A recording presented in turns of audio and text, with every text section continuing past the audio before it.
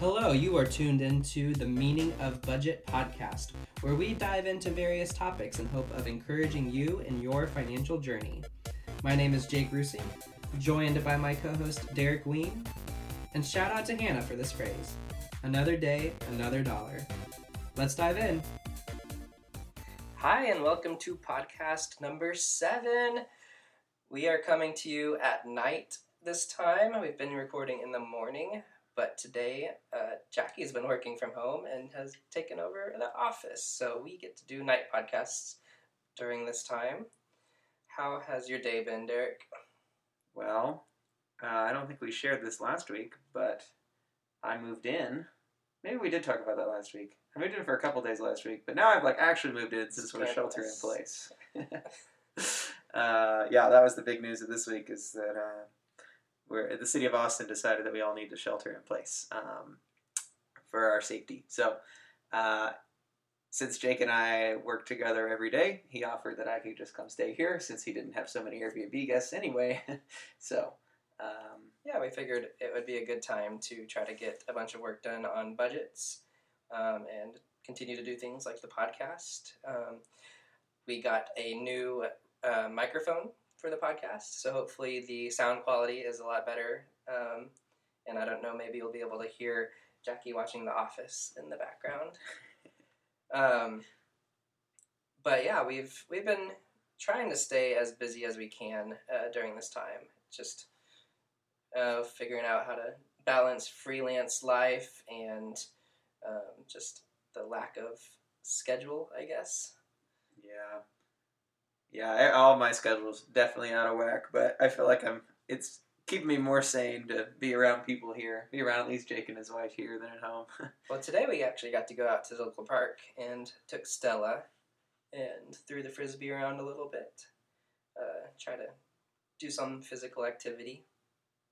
So I think what we want to talk about today is worth, and there's a lot going on in the world, and a lot of stock market decline and job loss, and it's just a time when people might be feeling like they're not worth as much as they were a few weeks ago even. But I think my first question for us, Derek, is what are some things that we consider to have worth? So what are some things you consider to have worth to you, Derek? Well, the biggest thing, I feel like you don't know what you have until it's gone. So the biggest thing right now, I feel like, is freedom. I feel like I had a lot of worth in freedom I didn't realize until it was taken away. And like getting to spend time with friends and family. So let's be clear. I mean, you're still pretty free. You just can't go to the restaurants and things. Like, you can still go out. I just feel like you might not be able to. I feel like I can't because my normal things that I do, like my church group, I can't meet with my church group. I can't go to my church. I can't go places except the grocery store. I can't be around people. So you're supposed to stay 6 feet away from everyone. So it does feel like there are definitely a lot of freedoms that have been removed during this time. Maybe you don't feel it as much. Maybe this is more normal for you. But for me, this is very different. I do a lot of things all the time, so. Some things that I consider to have worth is friends and family. I can't go see my family, but that's less because I'm not free to do so, and more because they don't want to see too many people to protect grandparents and just stay away from the virus as much as possible. I think having a steady source of income is something that we consider to have worth to help take care of responsibilities that we have, like mortgages and food and taking care of loved ones. So that's something that I put. What else for you, Derek? Jake wrote in here for me, time outside. So I do enjoy time outside.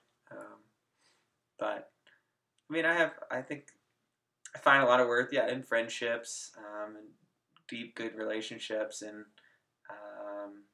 leadership opportunities sometimes, in just freedom to get to go on trips. I don't know. Find worth in a lot of things. Mm-hmm.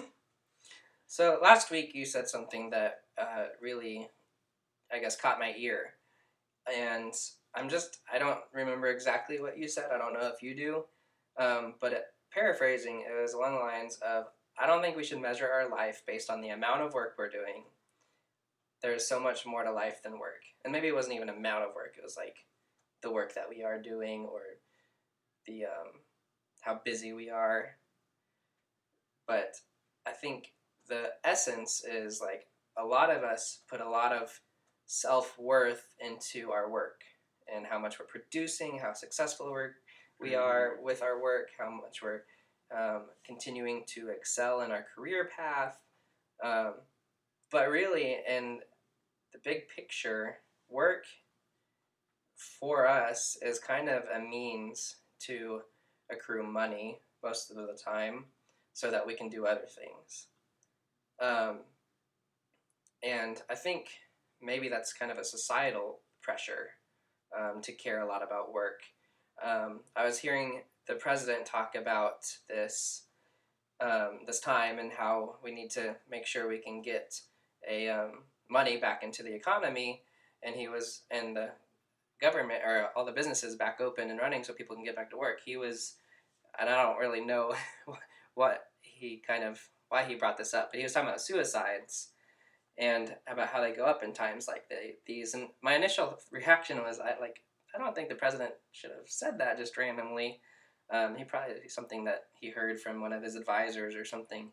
And I don't think that was necessarily a great thing to say in the moment, but then I was like hoping, well, a lot of people don't like Donald Trump, so hopefully they can prove him wrong with this, and hopefully we don't have an increase in suicides. But it made me think about kind of hopefully encouraging people out there to value something more than just their worth in work or how much money they have. I mean, I think everyone realizes there's a lot more to life than work, but this is just something I wanted to kind of explore and expand upon. So Derek, another question I have is, how does someone measure worth? And I think this is a pretty deep question, but I think you have a good thought on this. Well, I think I was just going to go more on the thread of what you said earlier about us putting our worth in work. I know I'm guilty of this, but in America, we all have side hustles on side hustles. And in times like these, I'm tempted to say, well, now I have more time to be productive and to get more done. And I can, try to build up those small companies, that I'm working on, and to just really throw myself into that more. Kind of with this mindset of, if I achieve more, I am more. I guess I have the temptation to think that sometimes. And I don't think I'm the only one that's like that either. I had a friend recently share with me in confidence. He said, anytime I'm not working, a part of me feels guilty that I'm not being productive enough, like I'm wasting my time. And I can resonate with that a little bit too. That it's kind of crazy that like we would, I don't know, feel that much burden to keep working, and to like it feels to me like there's something very wrong there. And what's like I feel like a lot of times when we ask people, oh, how are you doing in life right now? What's new with you? Everybody just says, oh, I'm busy. I've been guilty of that. Like we both should just say, oh, I'm busy. Like I'm getting things done. I'm busy. Especially in startup culture, which Jake and I spend a lot of time around in, people will boast about, I worked an 80-plus hour week last week, or I worked 120 hours last week, as if that were the achievement of standard. Like, I can work harder than anyone else, therefore I've proved myself, or I've accomplished my worth. When really, I think sometimes we should be thinking the other way. As entrepreneurs, we should be wanting to have more time back. That should be part of the reason that drives us, is to have more of that time to do the things that we think is more important. But I guess I just wanted I have to sometimes sit down and myself and challenge that thought and say, in 1,000 years, what will become of all of my work? will any of it still matter? So I think the answer for a lot of my work is that no, it probably won't. It matters in the means that it provides for my daily needs, and it provides for my food. It helps me to live. But I shouldn't put all my worth in it, because once I'm gone, 1,000 years from now, it won't matter. Yeah. So, and you have a note here, like, to not downplay the importance of hard work, and I think that's also good. Like, we were made to do work, but I think sometimes we can get distracted with trying to be too busy, or maybe not focused even, trying to do too many things. My kind of thought on, like, who we think. I mean, as humans, we compare each other a lot. We're always on social media comparing us to other people. I think we compare worth by a few ways. One of them is attractiveness. Another one's how much money someone has and how successful they've been. I think of, like, Elon Musk or Michael Dell or Jeff Bezos. Like, those are people that I look up to as they have a lot of power, they have a lot of money. Don't necessarily look up to them on a moral standpoint, but from a success standpoint, they do have a lot of monetary worth. But it seems like deeper down, we all know that this is not how we are valued as a person, as humanity. And it seems like it's not a fair or a good way to measure someone's worth based off of these attributes. So we could say, like, yeah, Michael Dell, he does a lot of charity now. He's a very valuable man. And in this time, Elon Musk is trying to do a lot of things for the prevention of the coronavirus, or Jeff Bezos is building ventilators, whatever they're doing. It's like, yeah, they can bring a lot of value to a situation because they have a lot of money, but that doesn't necessarily mean they are worth more than someone who is struggling to make it, like a homeless person, or us, or you as a listener. Like, it doesn't mean that someone is worth more than you. And I want to kind of break that down. Maybe you don't believe this, and if you don't, we'd love to hear kind of how you measure worth. But for us, we're gonna shift now and kind of share a few verses from the Bible to kind of back up what we're saying about worth, and hopefully encourage you to find worth in something that's more than yourself, I guess. Greater than what you can bring to the table or bring to the world, and just be encouraged that you don't really need that expectation. So Derek, what verse did you find that you wanted to share? So for me, I thought the most pertinent one was Genesis 1. So Genesis is the first book of the Bible. It's the first chapter. It says, this is as God's creating the world. And it says, then God said, let us make mankind in our image, in our likeness, so that they may rule over the fish in the sea and the birds in the sky, over the livestock and all the wild animals, and over all the creatures that move on the ground. So God created mankind in his own image.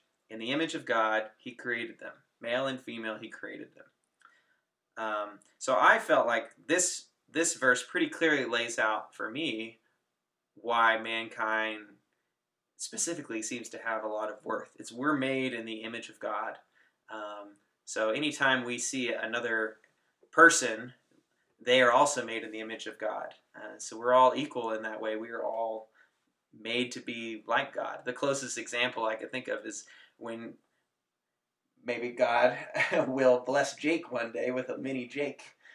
People will say, hey, Jake Jr. People will say, hey, he looks like you. He's made in the likeness of Jake. And he'd be a good-looking kid. Yeah, he would. And he'd be great at baseball, too. We hope and pray. But in the same way, people can look at us. I guess the universe could look at man and say, oh, that looks like God. And so I'd say this is one way that we can find our worth, is by knowing that we're made in the image of God. What about you, Jake? I know you had a different verse. Yeah, mine is Ephesians 2, 1 through 10.